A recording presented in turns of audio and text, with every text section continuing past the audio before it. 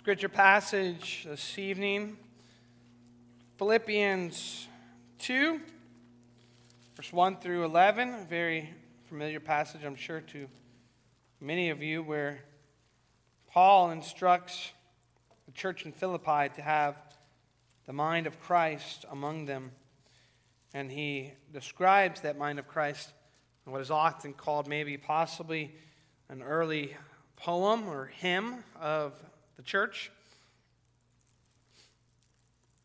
It's on page 1827 in your pew Bibles.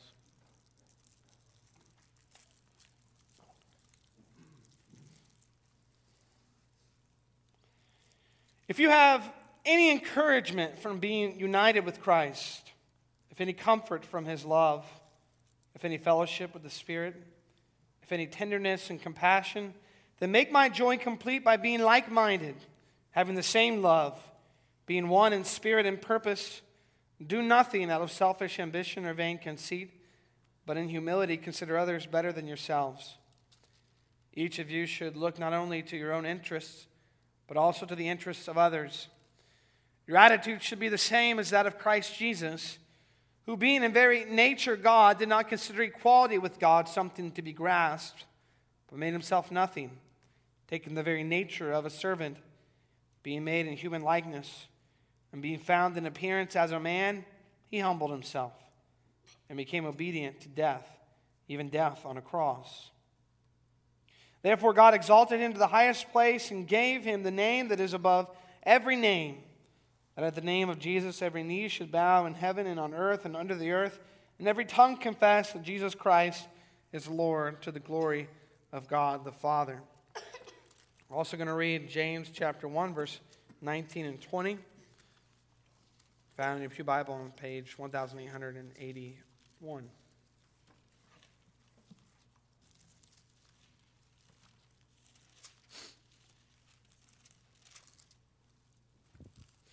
These words of instruction from James to the believers scattered among the nations.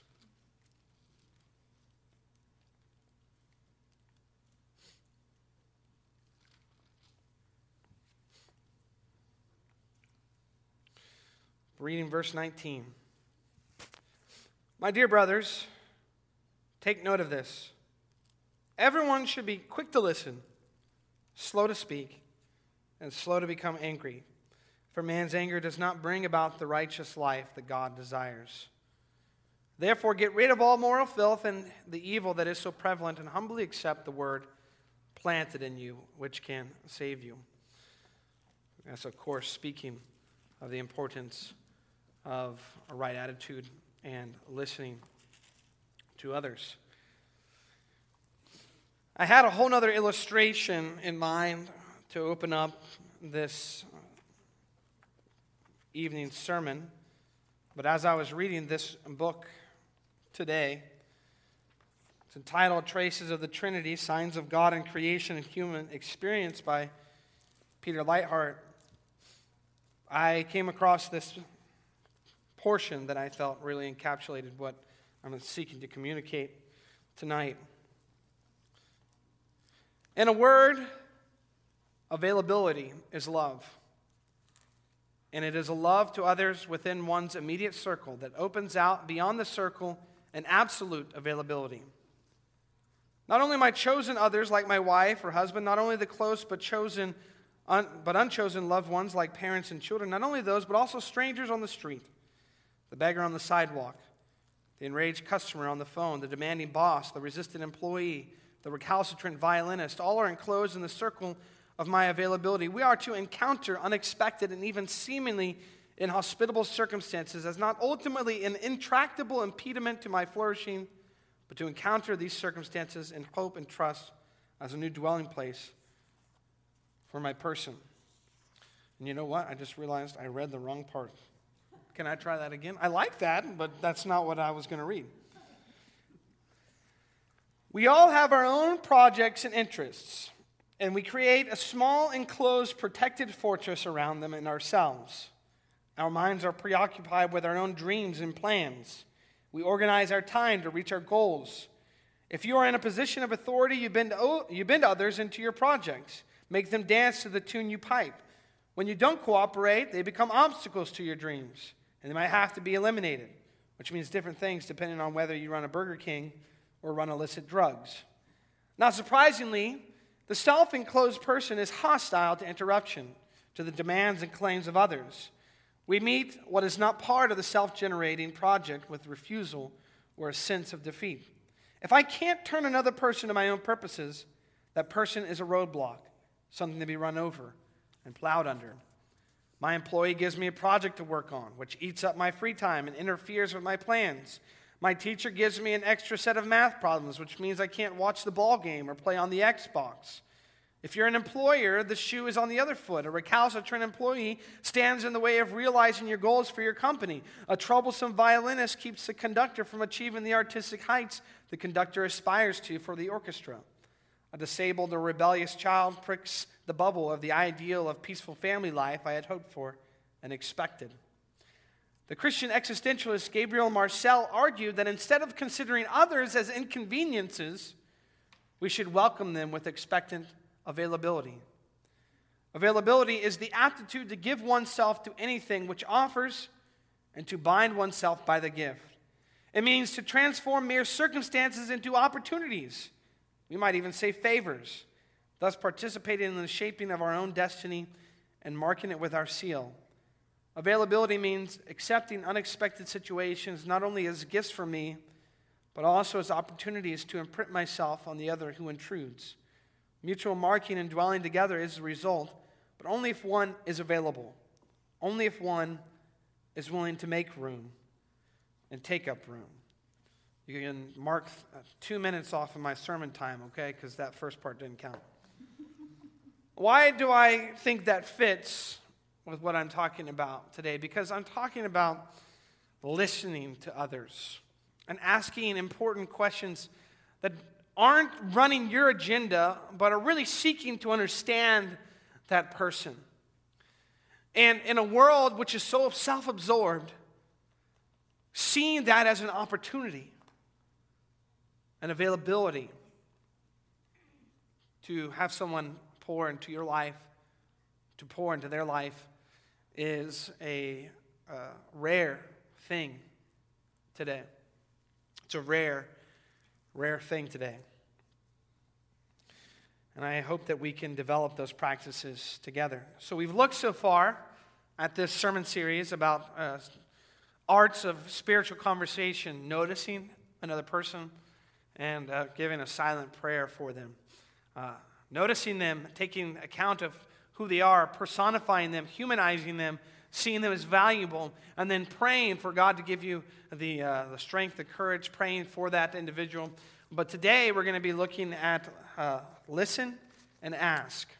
So this is, and I always come back here and look at this, so I'm just bringing this over here. Why didn't I ever think about that to begin with? Theme tonight: when we listen and ask questions,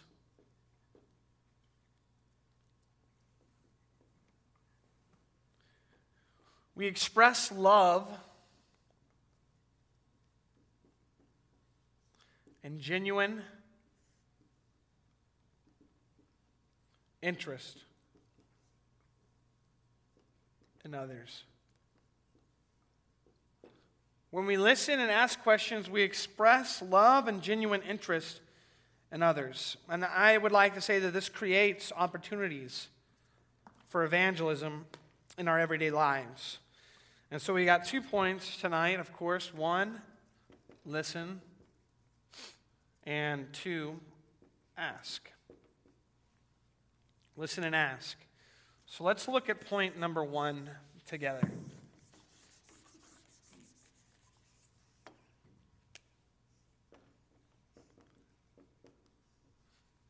Point number 1, listen. The first thing I want to talk about is how this communicates love, okay? Listening communicates love. People in our culture often interpret listening as love. It calls for an attitude of humility, and grace. When we make an effort to move toward the people in our everyday lives and to listen to them, we can spark relationships, and we can deepen those relationships by seeking to understand that individual, by seeking to hear about them and their life and their circumstances and their situations and their doubts and their questions. This kind of listening is shaped by a seeking to understand. So we're seeking to understand. It's a pure focus upon them, rather than to change their point of view, right? We're seeking to understand them, to grasp who they are as a person, what makes up all the intricacies about that person and that individual. Why is it they've come to these certain convictions or beliefs? And this creates a safe environment for conversations on a deeper level. If you really, truly listen to someone, and let's say this is the same person that we were talking about last week. We've noticed them now. We've prayed for them. We've prayed for ourselves. We've prayed for God to provide opportunity. And we've gone up to them and we engaged them with a, "Hi, how are you doing today?" And now we're listening to them intently. And this is something that's intuitive for people. We can tell if someone is listening to us because they actually care about us and they want to know about us, or someone's listening because they're just waiting for their opportunity to talk.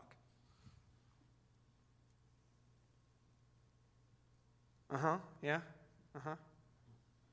Wives, you know what this is about, right? Yes, honey, You can listen in such a way that expresses that you are genuinely interested in this person. You want to know about them. In a society full of people who would rather talk than listen, you're going to stand out if you take a genuine interest in others. You're going to look different. You're going to look like salt, like light. You're going to look like a Christian. Listening shows that you're seeking to truly learn about another person, and it expresses a desire for something deeper than a surface level relationship.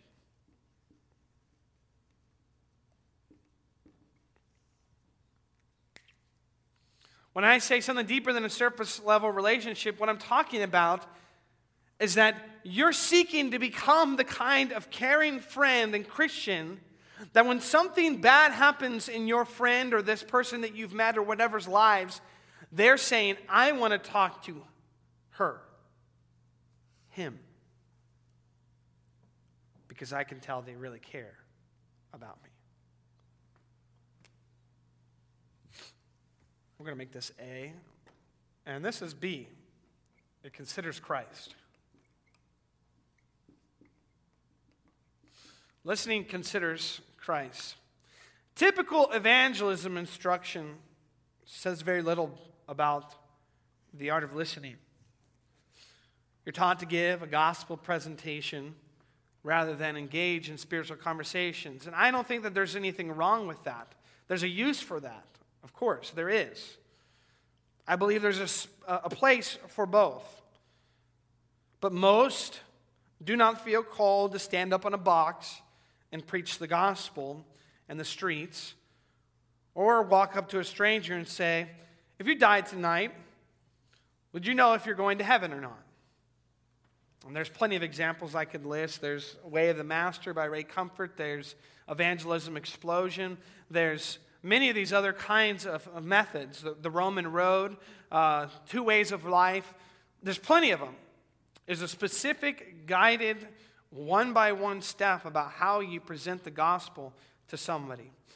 But a lot of these encounters feel forced and not very organic, not very natural.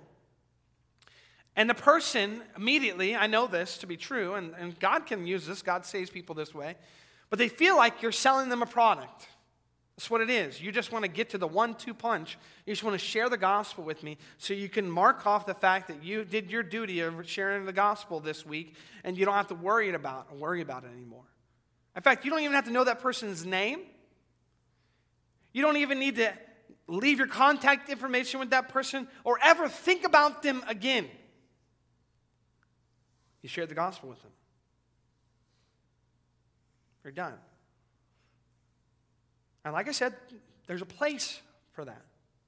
But what we're talking about in these evening sermons is about sharing your life with someone. Trust me, it takes a lot more work. It takes a lot more effort. And it surely takes a lot more time. But evangelism that occurs in our everyday lives happens within the context of relationships you've already established typically, or within relationships you're seeking to establish. If we approach people with the intent of simply telling them what we know without really seeking to understand where they're coming from, it's very likely they'll get defensive. And why I say there's a place for that is because Christ, I think, did both of these approaches. He proclaimed the gospel boldly and without concern about what others think. But he also brought people into intimate settings, built relationships with people, okay? The simple practice of listening to people allows one to understand and identify common ground. So you're seeking common ground with that individual.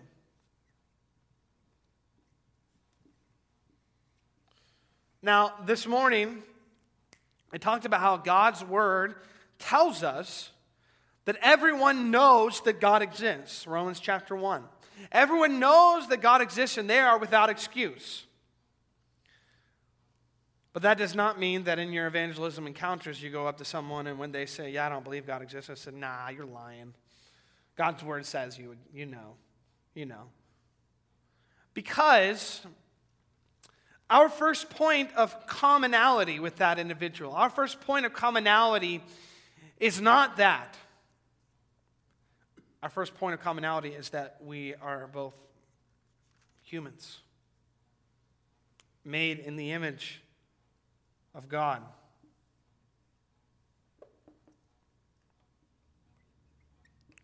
That's where we connect. Doug Pollock, in his book God Space, said, listening communicates true humility and sends this powerful message: I accept and respect you. As someone made in the image of God, they're worthy of that respect. That does not mean you accept their beliefs or their convictions or everything that they hold to, but you accept them as a person, as a human being, as someone made in the image of God, worthy of dignity and respect, as someone who's worthy to be valued and cared for. And this kind of humility is exemplified perfectly in our Savior. It's the kind of attitude that Paul instructs the church in Philippi to have among themselves. It's what we looked at, particularly verses 5 through 8. He says, your attitude, churches in Philippi, Christians in Philippi, should be the same as that of Christ Jesus, who being in very nature God, did not consider equality with God something to be grasped, but made himself nothing, taking the very nature of a servant, being made in human likeness, and being found in appearance as a man, he humbled himself and became obedient to death, even death on a cross. This humility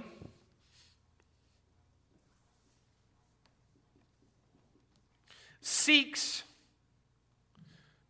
to solidify our commonality with this individual. It's a humility that seeks understanding, humility that says, I'm not the most important person in this conversation. And what I believe and what I need to get out and what I need to say is not the most important thing. The other person is.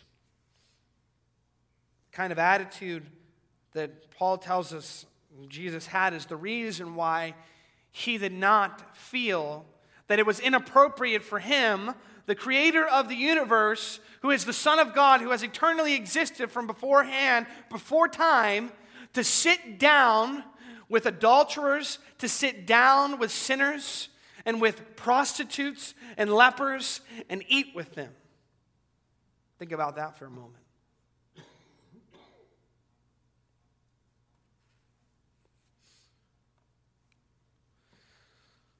So this desire to listen, it considers Christ. It considers the way Christ lived in this world and the humility that he expressed. And finally, it creates understanding.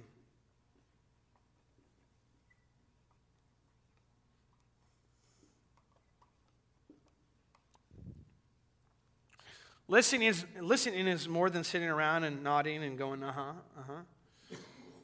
regardless of what your spouse may think. Listening is not a passive activity. We often think of it in that way, don't we? When you're not the active speaker, you're passive, you're listening. But it's not a passive activity.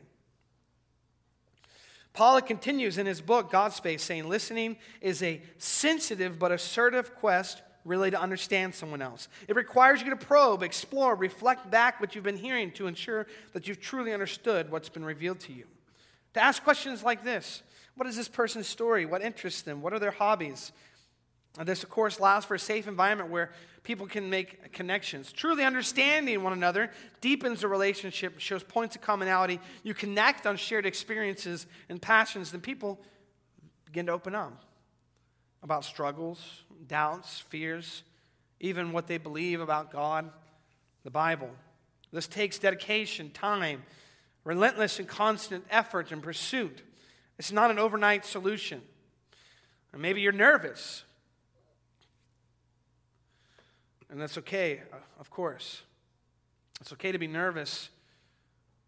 A lot of people have nervousness when it comes to putting themselves out there, building relationships with others. I'm not someone who escapes that reality. But one challenge that may help increase the quality and quantity of spiritual conversations is to focus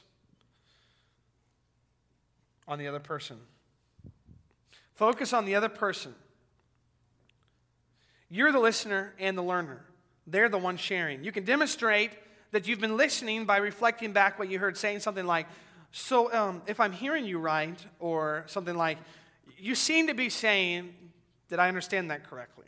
Or, what you want me to get is that correct? So here's a challenge for you. This week, ask an unchurched friend or acquaintance this question. I've been wondering if you've ever met anyone or experienced anything that made God seem real to you. Then listen to their response. Don't express your own opinion.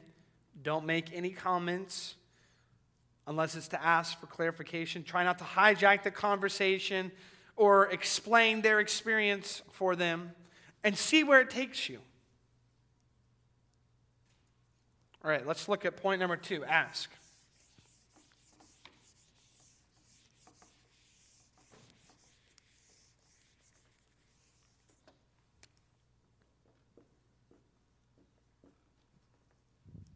By the way, that passage from James is always convicting one. Slow to speak, quick to listen. And I'm like, okay, that ain't me. All right, so the first point we're going to talk about is curiosity.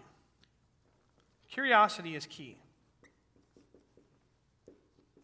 It's key when it comes to this second point, asking, okay? Henry Kimsey House once said, curiosity is not the same as gathering information. Curiosity is a different way of discovering. When you're curious, you're no longer in the role of expert. Instead, you are exploring their world with them, not superimposing your world on theirs. It's a reality, it's true that God has created each of us with a divine or with a drive to learn new things, to discover new things about His creation. We're looking at the world, we want to understand it, we want to grasp it. And this curiosity should come natural to us, since it is part of how we were made in the image of God. So as Christians who are desiring to engage in authentic spiritual conversations, this God-given bent toward curiosity can be the key to excellent questions that communicate to someone how much we care. So Curiosity is key and leads to excellent questions that we're going to ask.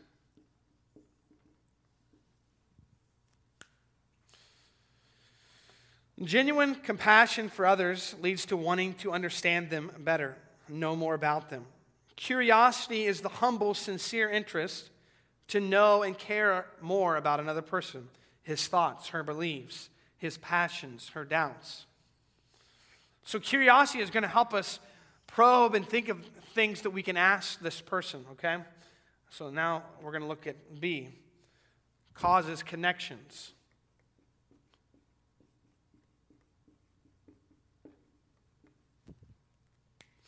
Asking questions causes connections. It invites interaction, showing that you want a relationship rather than an audience. Meaningful questions give people the opportunity to wrestle with the weighty things about their own life as it stands in relation to God.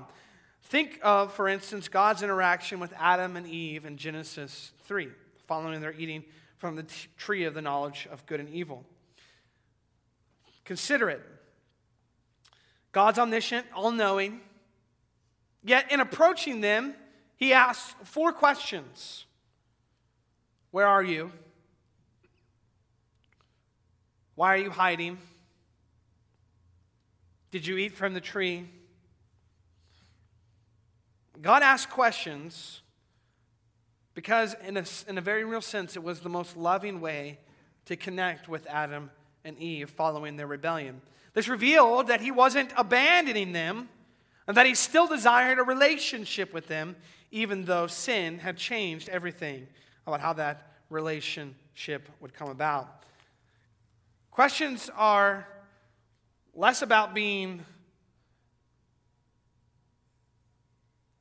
confrontational and more about speaking in of a relational reality. Sometimes we use questions like swords in our vocabulary, in our back and forth with somebody. But that's not what we're talking about here. We're talking about probing questions that are interested in that person, that individual that we're seeking to have spiritual conversations with. Asking questions causes connections. They are invitations to go deeper, to know more, to show genuine interest. And then, of course, it continues conversations.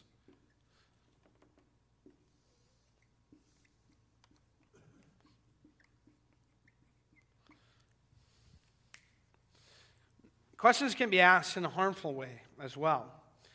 For example, if you hear me tonight and you think, oh, we have to ask questions when we're in these conversations, and you just pepper your conversation with questions, but don't really ask yourself the reasoning behind those questions, it can become tiresome, annoying, and seen as taking over the conversation. But God has given us the gift of curiosity to equip us in the art of asking questions. That's why Albert Einstein famously called a holy curiosity. He had a holy curiosity about the world, wanting to discover its deeper meaning, wanting to discover wonderful things about the world that God had created. Holy curiosity involves an active choice for us. We choose to notice others. We choose to allow them to matter to us, pray for them, and pursue a friendship with them. This curiosity allows the conversation to continue on. Have you ever spoken to someone, had a conversation with someone, and thought to yourself, that was such a wonderful conversation, I can't wait to talk to that person again? That's what we're talking about here. It's a bridge that gets us, this conversation is a bridge that gets us from noticing someone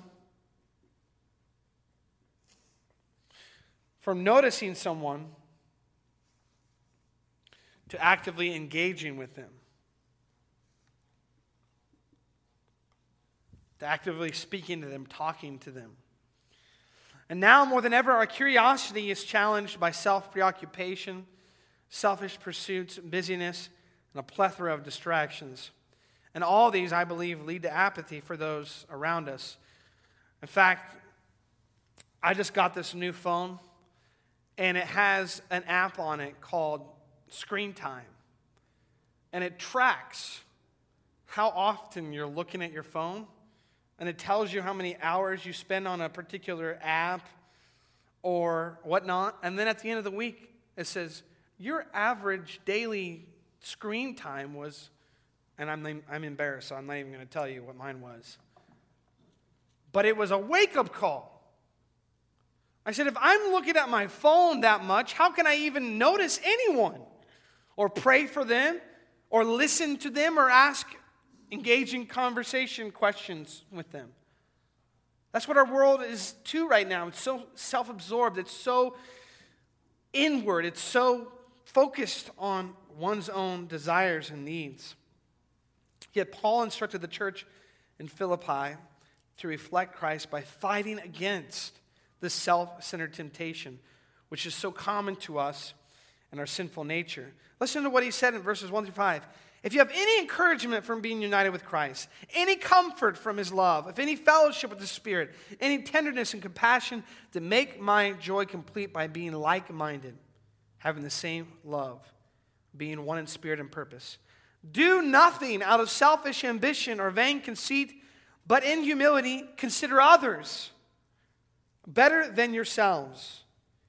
Each of you should look not only to your own interests, but also to the interests of others. Now, I know Paul in this is speaking to fellow brothers and sisters in Christ, but if we are instructed to love our fellow brothers and sisters in Christ as Christ has loved us, how is that not also true of those who are outside the church? To love our enemies, to love our neighbor. So wonder about someone. Then start by saying something like, going up to them at a coffee shop that you might see or something. I couldn't help but noticing, I love your scarf. Where did you get that? Now, that's not how I would open up, but make a connection with them. Or, hey, I'm wondering. Or, I'm curious. And then fill in the blank. And people like to talk about themselves. Don't worry, it's not that hard.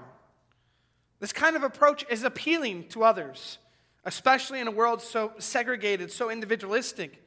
People are starving for genuine personal interaction. In fact, I guarantee you, if you go out there this week and you engage in a conversation with someone, if you ask someone something about their life, they may kind of at first be like, huh? Like someone's actually talking to me? But then they'll be like, blah, blah, blah, blah, blah.